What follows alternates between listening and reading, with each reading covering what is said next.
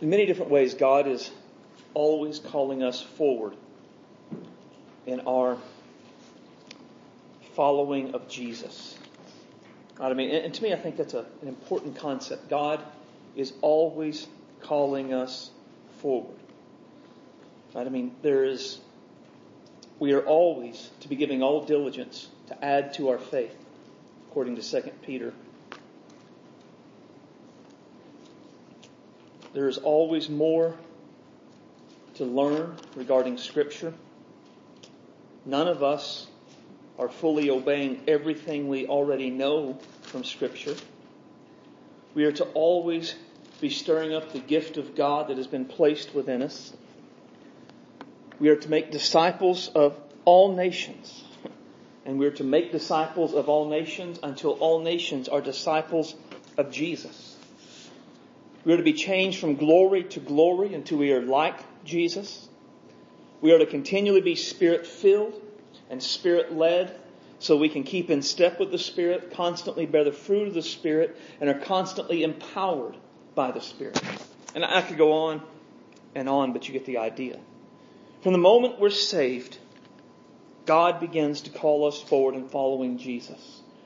And God calls us forward following Jesus until the day He calls us home to be with Jesus. If you're a believer in Jesus Christ today, then God is in some way calling you forward to follow Jesus in a new way. And I think by and large, nearly every genuine disciple of Jesus wants to move forward following Jesus in the way God is calling them to do. I mean, who among us doesn't want to be more like Jesus? Who among us doesn't want to know Scripture better? Who among us doesn't want to be more sensitive and more surrendered and more empowered by the Holy Spirit? Who among us doesn't want God to work powerfully in us and through us and for us to extend His kingdom in Guyman and Hooker, Goodwill, Texhoma, and beyond? Who among us doesn't want more than we're currently experiencing from our Christian life? But what happens when we try to move forward but we can't move forward? What happens when we try to go forward but we fail to move forward? What do we do when we think we're supposed to go this way and do that and it blows up and we can't go that way and we can't do that? I think typically we have one of two choices we can do. First, we can conclude, contrary to Scripture, God is not actually calling us forward any longer. Or we can seek God to find out why we aren't moving forward in the ways we're supposed to move forward. In Joshua chapter 7, Israel attempts to move forward following God. They go to take the small town of Ai, and in the process they lose. And they are unable to go forward. And they don't know what to do from there. Their example will teach us what we need to do. When we attempt to move forward, we fail. And we have to find out what's holding us back. So open your Bible to Joshua 7 if you haven't already. Page 171 in your pew Bible. When you find that, I'm going to ask you to stand to honor the reading of God's Word. We will, through the course of the message, look at all the chapter.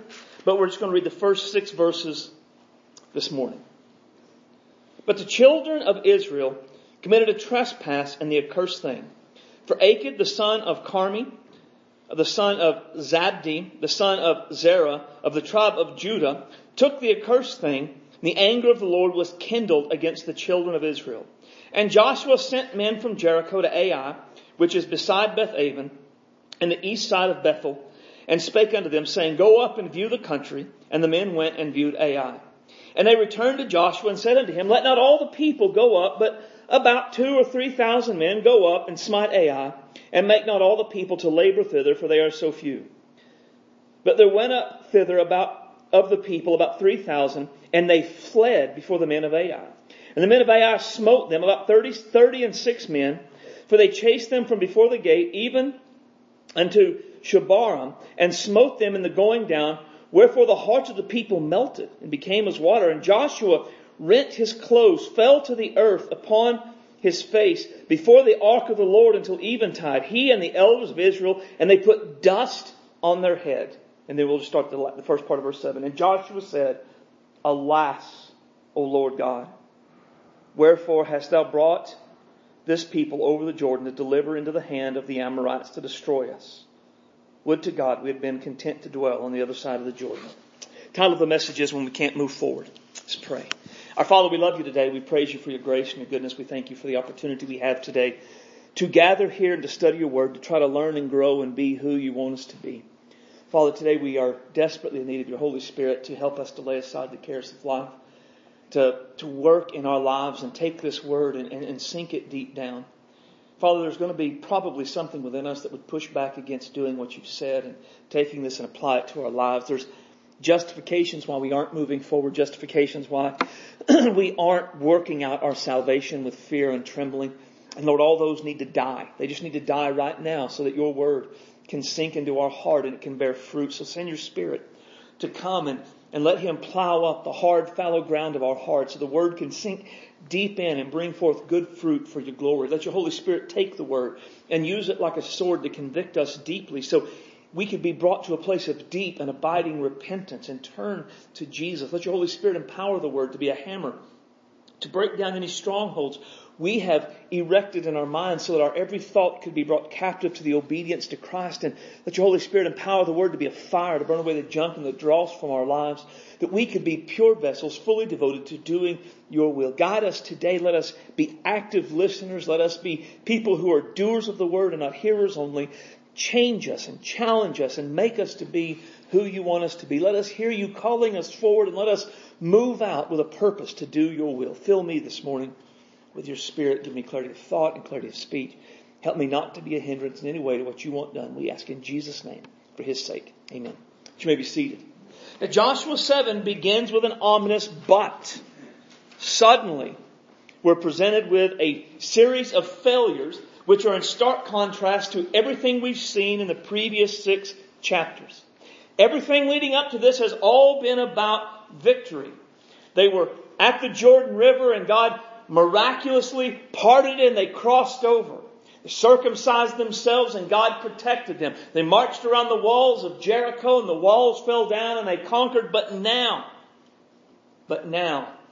they're faced with a failure, a defeat. The thrill of the victory at Jericho has been replaced by the agony of defeat at Ai.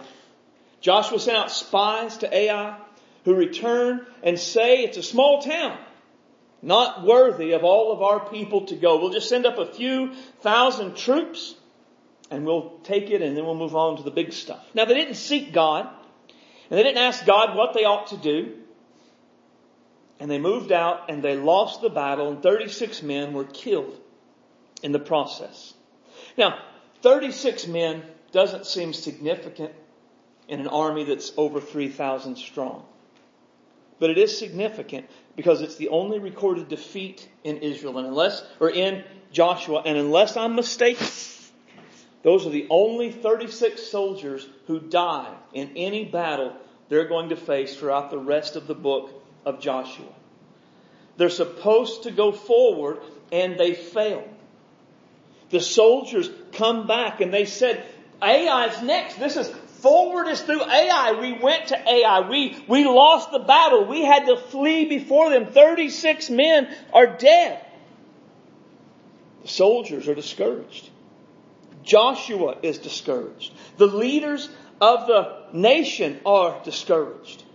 Joshua tears his clothes as a sign of deep mourning. He falls on his face, puts dust on his head, and begins to cry out to the Lord.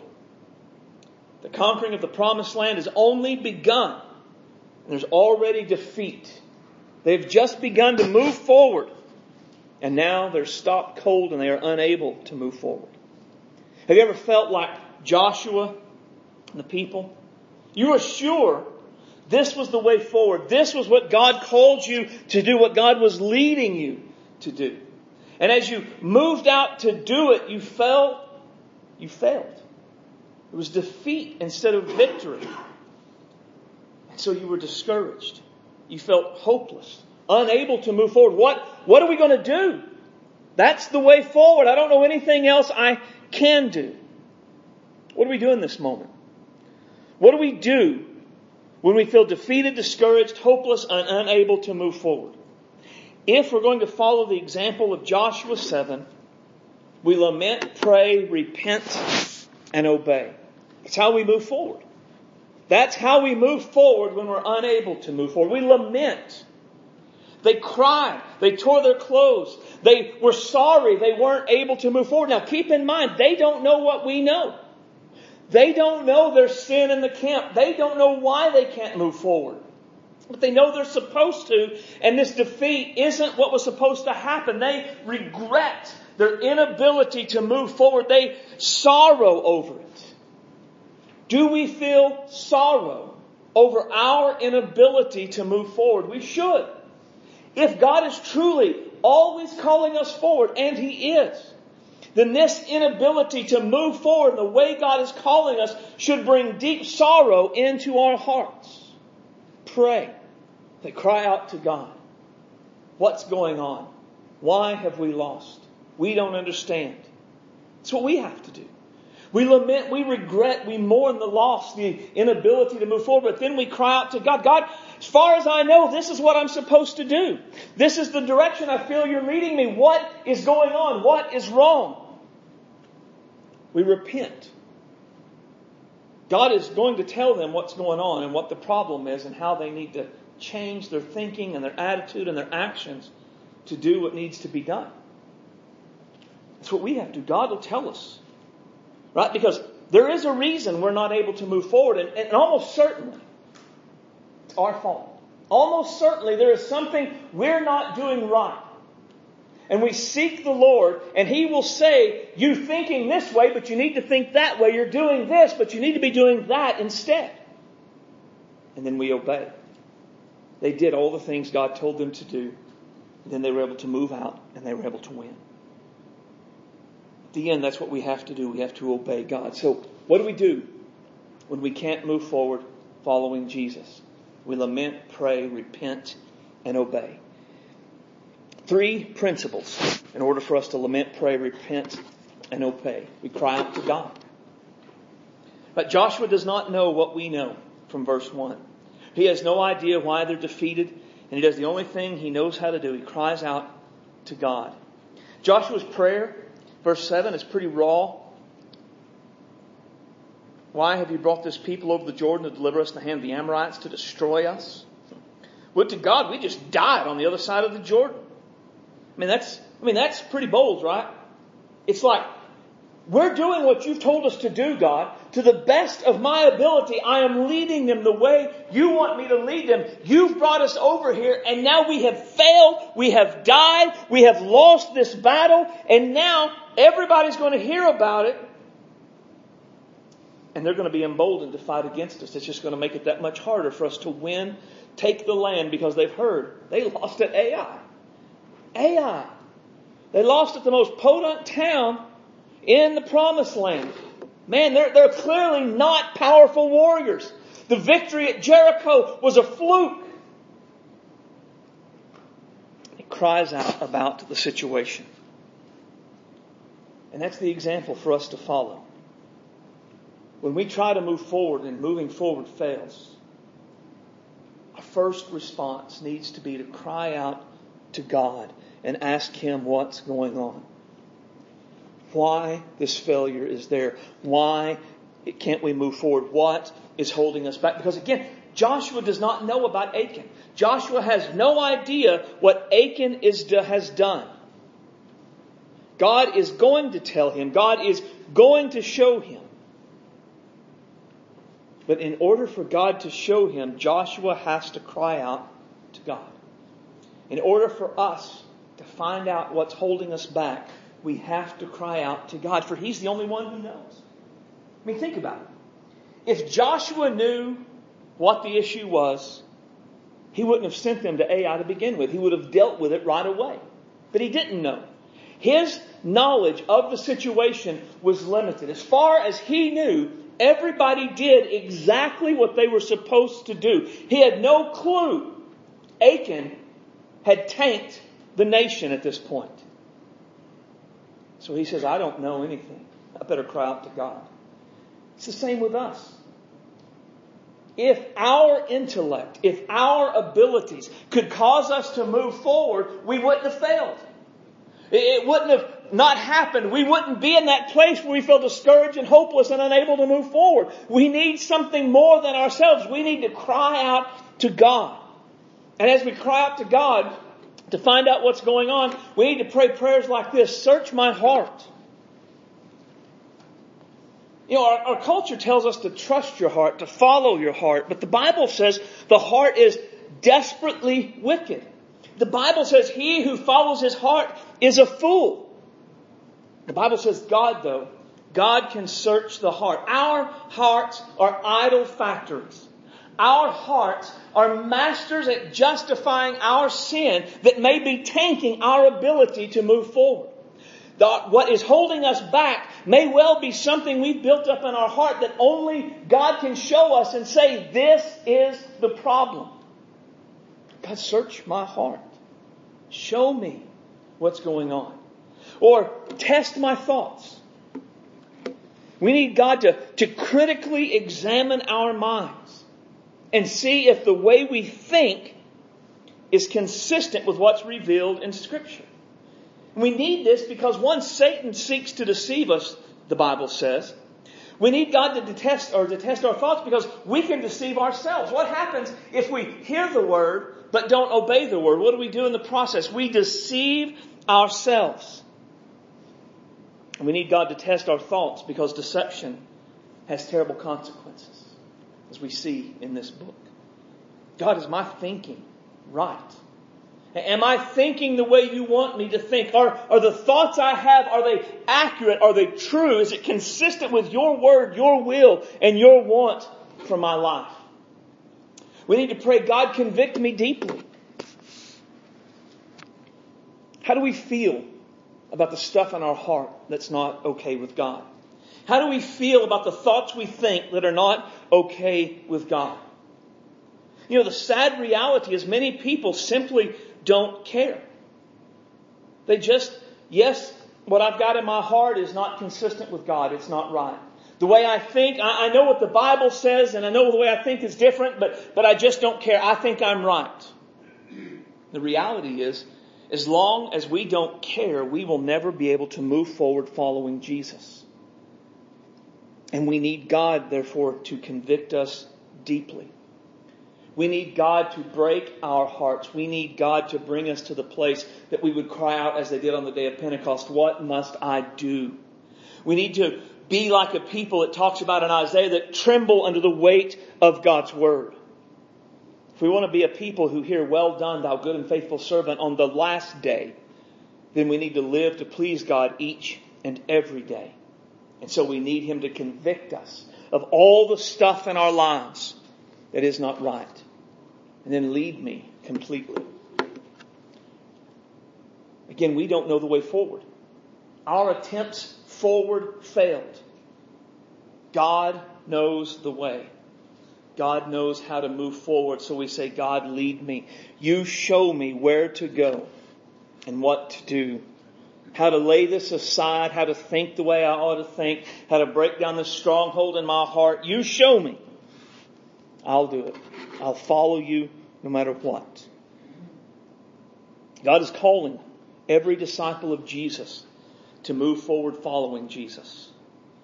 And often He wants us to move forward following Jesus more than we want to move forward following Jesus.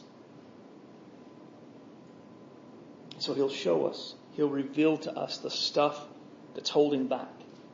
But He waits until we seek Him. God told Joshua nothing. I mean, how many days was it from the Battle of Jericho to the Battle of Ai? We don't know. But I could say probably a couple of days. I mean, I don't think they were close enough that they won the battle and then immediately ran over. They marched, they spied, they planned, they sinned. What if they had prayed? I mean, what if Joshua and the people said, wait, okay, 2,000, that's probably not a bad day, but let's just see what God has to say. You think God would have been like, no, go ahead. Go ahead. No, God would have said, oh, you can't. There's sin in the camp. You got a dude who stole stuff. I'm gonna fight against you if you go. God waited for them to say, we need you, God. We don't know the way. We don't know what to do. But as they got puffed up, feeling they could do it, they were enough. They moved out without seeking God, and they found they were unable to move forward. They failed in the process. We must cry out to God if we're going to lament, pray, repent, and obey, so we can resume moving forward to follow Jesus. Secondly, we have to listen to God. Now, God didn't leave Joshua hanging. This is why I believe that God would have answered it before now. And the Lord said unto Joshua, Get thee up. Wherefore liest thou upon thy face? Israel hath sinned, and they have also transgressed my covenant which I commanded them. For they have taken of the accursed thing, and have stolen and disassembled also, and they have put it even among their own stuff. Therefore the children of Israel could not stand before their enemies, but turned their backs before their enemies, because they were accursed. Neither will I be with you any more, except you destroy the accursed thing from among you. Here's the problem.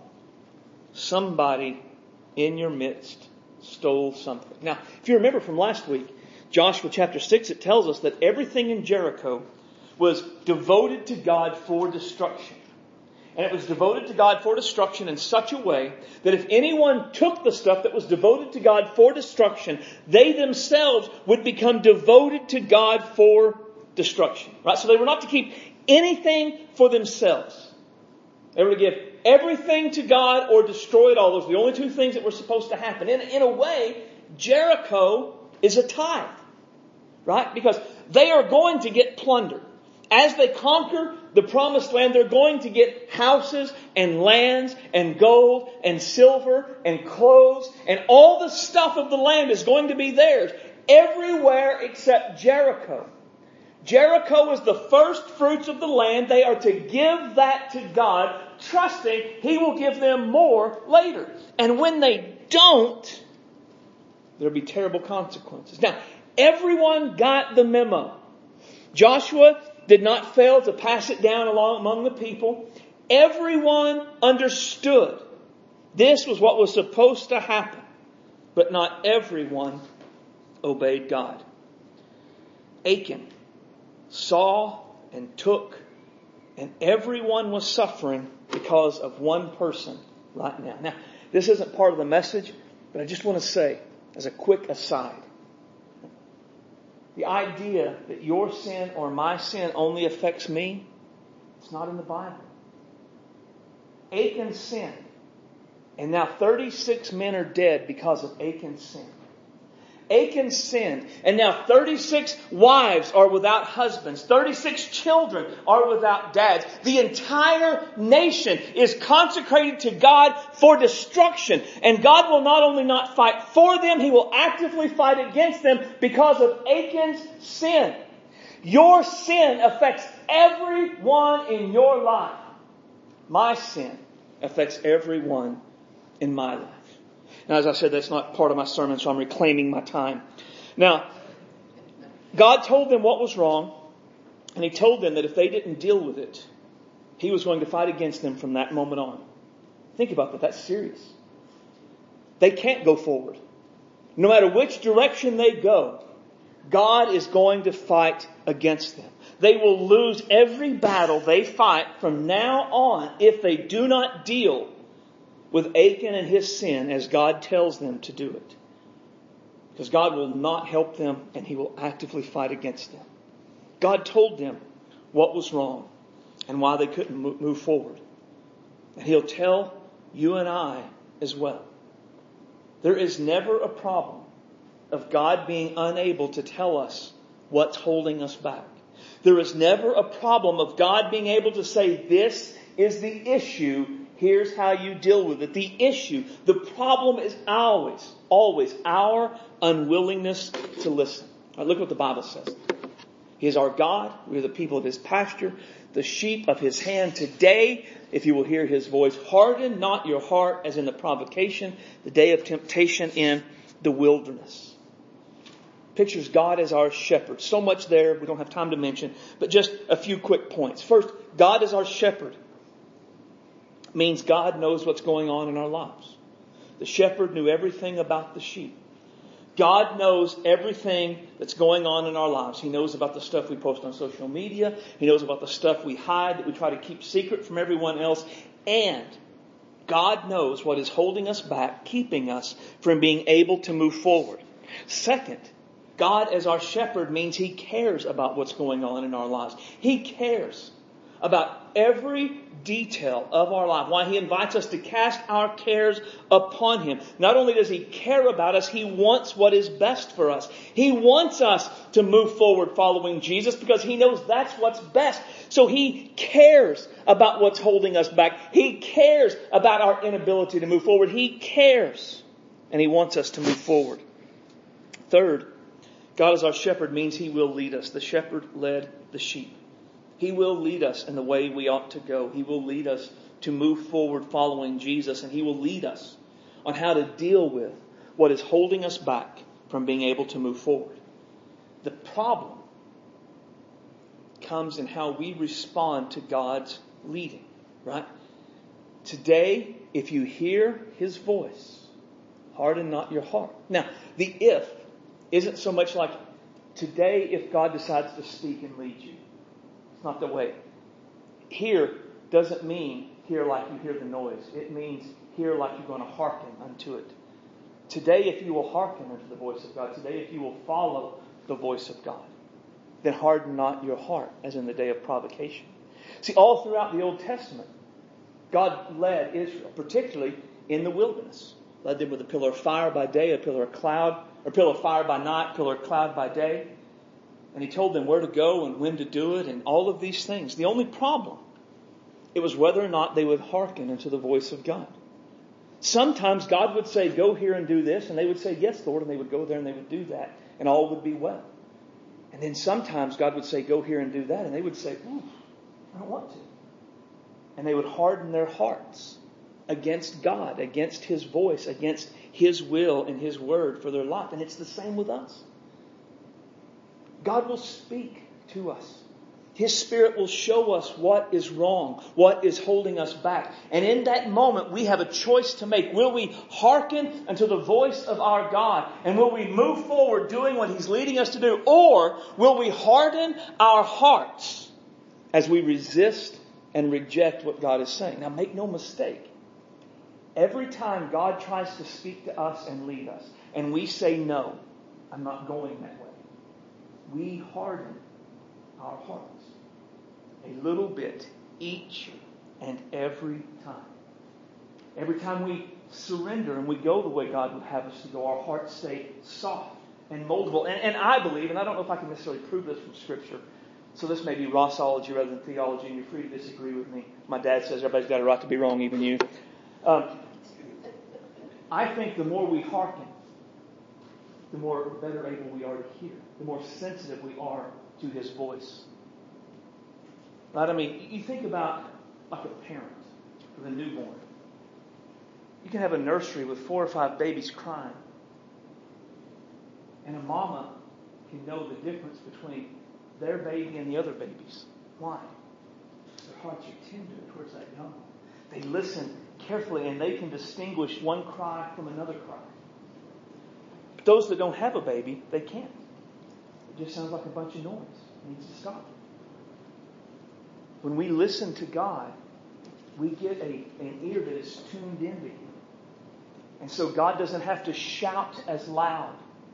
He can whisper, or as it says in Psalm 32 that I read at the start of the service, He guides us with His eye. Don't you want to be so sensitive to the voice of the Lord that He doesn't have to shout? He doesn't have to put a bit in our mouth and shake us and make us go, but He can just go, yes, Lord. Right? That's the way we can be if we will hearken unto His voice. Our hearts stay tender, our ears stay attuned, and we are better able to move forward following Him. But every time God says go this way and we say I don't want to go that way, our hearts harden. It gets a little more difficult to hear the voice of God, a little more harder towards the things of God. We care less and less and less about them. Resisting God's voice always hardens our hearts towards God and His voice. Hearkening to the voice of God always softens our heart towards God and toward His voice. We must listen to God if we are going to lament, pray, repent, and obey, so we can resume moving forward following Jesus. And then finally, we have to trust and obey God. Cry out to God, listen to God, trust and obey God.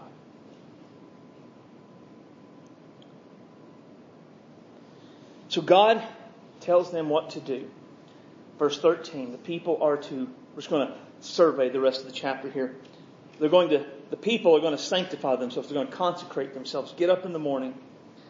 And Joshua's going to tell them, we will not be able to stand before our enemies until we deal with the problem of sin in the camp. And here's what we're going to do.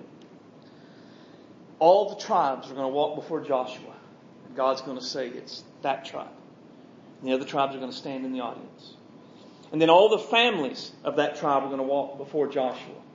And God's going to say, it's that family. And all the rest of the family is going to stand in the audience. And then all the members of that family are going to walk before Joshua. And God's going to say, it is that man. And they're going to take that man. They're going to deal with him according to the way God has told him to do it. Now, Joshua has a choice. He can listen to God, trust God, and do it the way God wants him to do. Or he can try to figure it out himself. And in so doing, he is going to miss what needs to be done and live in perpetual defeat and never be able to move forward. Now, here's the reason I say that's a choice. God's plan to how to find out about what's holding them back, it's not efficient, is it? I mean, God knew it was Achan. God already knew. I mean, he even said the guy hid the stuff among his stuff. God knew where his stuff has been hidden. So why didn't God just say, it's Achan, go get him and kill him? He didn't. Instead, he has this big, long, and I'm going to say drawn out. Think about it. There are thousands of people in the nation, and every tribe is going to walk by until God picks out the tribe. And then every family of that tribe is going to walk by until God picks the family. And then every person in that family is going to walk by until God picks the person. God could have had it over in 5 minutes. It's Achan, you kill him, now we go back to Ai. But he doesn't. He chooses this process that I have to believe would have taken all day long. And yet Joshua doesn't hesitate. Once again, he does exactly what God says to do. The tribes march before him. It's Judah. The families of Judah walk by. It's the Zerites. The Zerites walk by. God picks the family of Zabdi. And then out of that family, Achan is taken. Joshua says, Achan, my son, in verse 19, give, I pray thee, glory to the Lord God of Israel, and make confession unto him. Tell me what you've done. Achan confesses. He stole a pretty garment, 200 shekels of silver, and a wedge of gold, and he buried it under his tent. And here's how they had to take care of it. Right?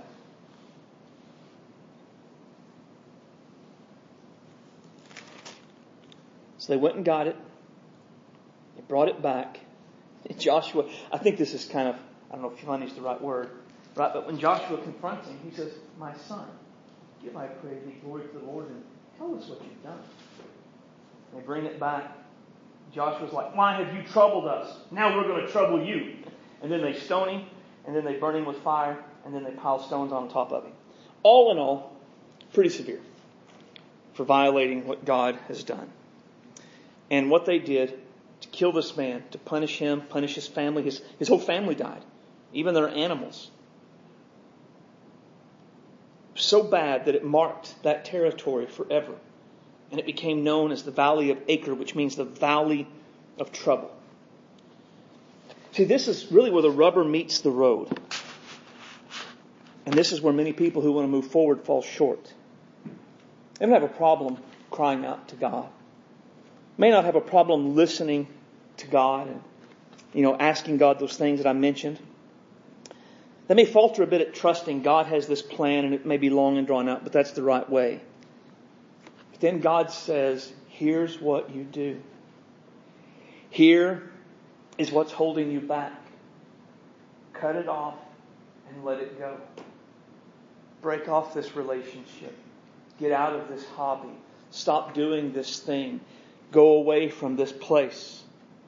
Change your life here and do that. And it's just a bridge too far. I just am not going to take that step of obedience and do what God says to do. Joshua could have said, wow, stoning him and his family and his animals, burning them with fire, piling a heap of stones up on top of them. Come on, God, we'll all take turns and punch him in the head a few times and we'll move on. He could have done all kinds of things. But without doing exactly what God said, the way God said it, they would have lived in perpetual defeat, but unable to go forward. And they would have lost every battle from this moment on until they were wiped out. It's true for us as well. When God says this is what you do to move forward, this is what you do to lay aside the hindrance and move forward, until we lay aside that hindrance and we move forward, we will live in perpetual defeat. And we will never be able to move forward because not only are we not strong enough to move forward, but God will actively resist us in making the progress we want to make, as He did with them. So when we talk about trust and obey God, there are 3 truths we need to know. God is always right.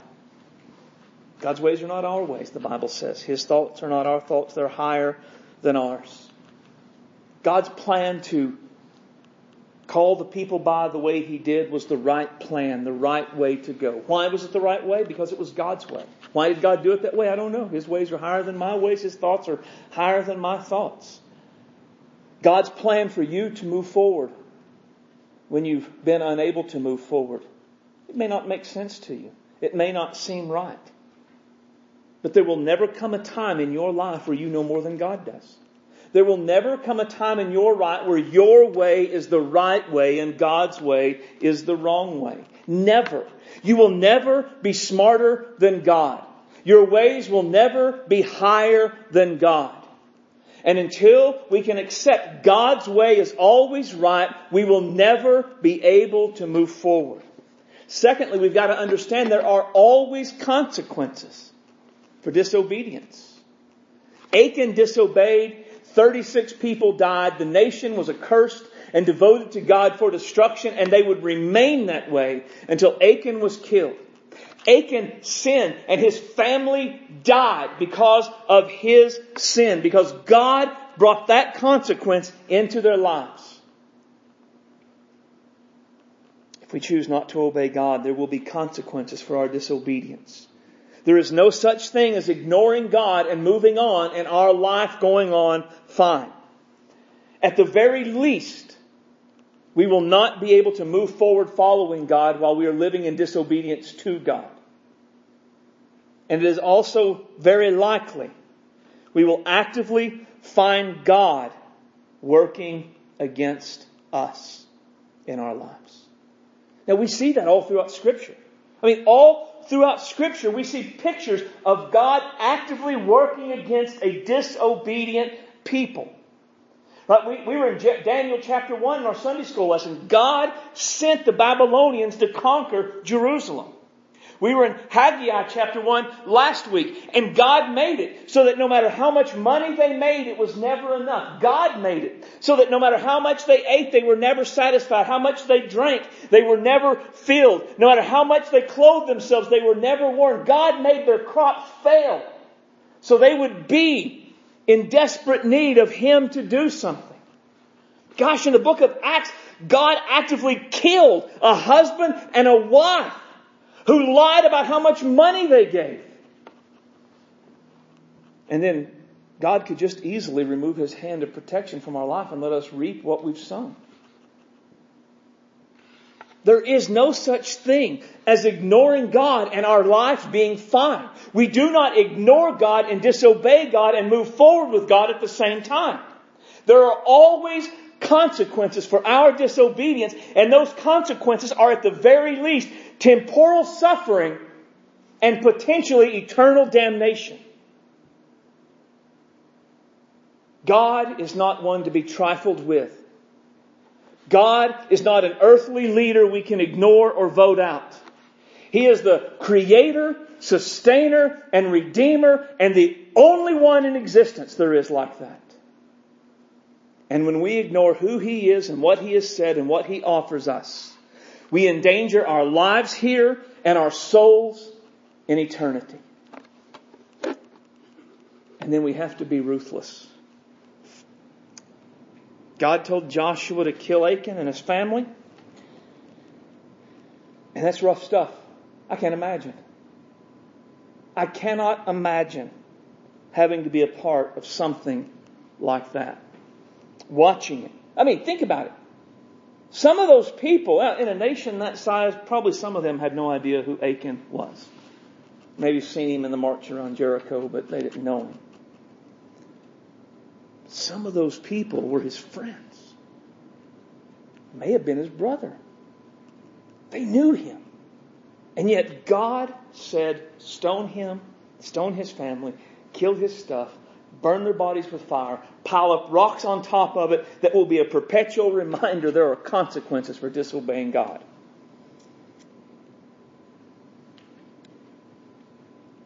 When God tells us what to do to remove from our lives the hindrance, it brings us to a place of a choice.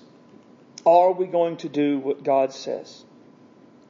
Or are we going to hold on to what's holding us back? Are we going to let go of what God says to let go of so we can move forward again, following Jesus and live in victory? Or are we going to hold on to it? You know, the main difference between a believer and an unbeliever when it comes to sin. So when an unbeliever is convicted of their sin, they take the side of their sin over God. When an unbeliever is convicted of their sin, they begin to justify their sin. They begin to explain why their sin is okay, why the culture is different, the world is different, why they have a special deal with God and it's okay. They take the side of their sin against God, declaring they do not actually know God at all. A believer, on the other hand, when convicted about their sin, they take the side of God over their sin. Yes, my sin is my fault. Yes, my sin is serious. Yes, I have sinned against a holy God. The unbeliever holds on to their sin and lets go of God. The believer lets go of their sin and holds on to God. Whose side are you going to take when God shows you what you need to do so you can begin to move forward again following Jesus and live a life of victory? Will you take the side of the hindrance and explain why it's okay? Why it's not holding you back, why it's not slowing you down, why it's not a weight, why it's not a sin, why it's not a problem? If so, you doom yourself to perpetual defeat and the inability to move forward. Or will you take the side of God and say, yes, you're right, Lord. This is the hindrance. This is what's holding me back. And I will let it go. And I will cut it out of my life so that I can live in victory and I can move forward following Jesus. But here's the thing. It's easy to say, I'm going to choose God. Take God's side against this hindrance. But what God is going to call us to do is going to be rough. Something is a hindrance because we like it. Spinach is not your hindrance. Hominy is not your hindrance. There is something you like, something I like that is holding us back. And so God is going to say, let go of this thing you like, this relationship you enjoy, this hobby you're a part of, this sin that you've justified. Let that go. And in that moment, we must be as ruthless with our hindrance as Joshua was with Achan. That is not the time for mercy. That is not the time to be soft and gentle. That is the time to rise up in the strength of the Lord, put on the armor of God and cut it away and let it die away from us. And if we are not willing to do that, we will live in perpetual defeat and we will never be able to move forward following Jesus. We must trust God and we must obey God. If we're going to lament, pray, repent, and obey, so we can resume moving forward following Jesus. Now this can seem like a really heavy passage. And it is. but it's also a hopeful passage. You think, well, how is it hopeful? We just ended with cutting things off and Achan dying. Verse 26, it calls it the Valley of Achor. It was so marred by what happened there, the name of the valley changed. Valley of Trouble. The Scripture mentions the Valley of Trouble at least one other time. And I will give her vineyards from thence. In the Valley of Achor for a door of hope. God promises He can make a door of hope even in the valley of trouble. Thanks to Jesus and what He has done for us on the cross, there is a door of hope in our valley of trouble. I heard someone say once, if God leads you to it, God will lead you through it. But if you lead yourself to it, you've got to get yourself out of it. I am thankful today to tell you that is a lie. If God leads you to it, God will absolutely lead you through it. If you through sin and disobedience and poor choices lead yourself to the valley of trouble, then rejoice. There is a great God and a wonderful Savior that has died in your place, and He will lead you to the valley of hope. He will lead you out of the valley of trouble and through a door of hope. There is no valley so deep Jesus cannot give us hope. There is no defeat so thorough Jesus cannot give us victory. There is no darkness, no night so dark Jesus cannot give us light. Today, regardless of where you are or what you've done or why you're in the valley of trouble and unable to move forward, there is a door of hope open to you through Jesus. And if you will flee to Jesus and go through the door of hope and grab onto the cross of Christ, God will fight against your enemies. He will give you victory over what's holding you back. He will enable you to cut off your hindrance and allow you to move forward, following Jesus. Today, if you're in the valley of trouble and you're unable to move forward, there is a way out. You lament, you pray, you repent, you obey. And you run to Jesus. You run through that door of hope to Jesus. And you will begin to be able to follow Him again. Go to Jesus. Cry out to Him. What is my hindrance? What's holding me back?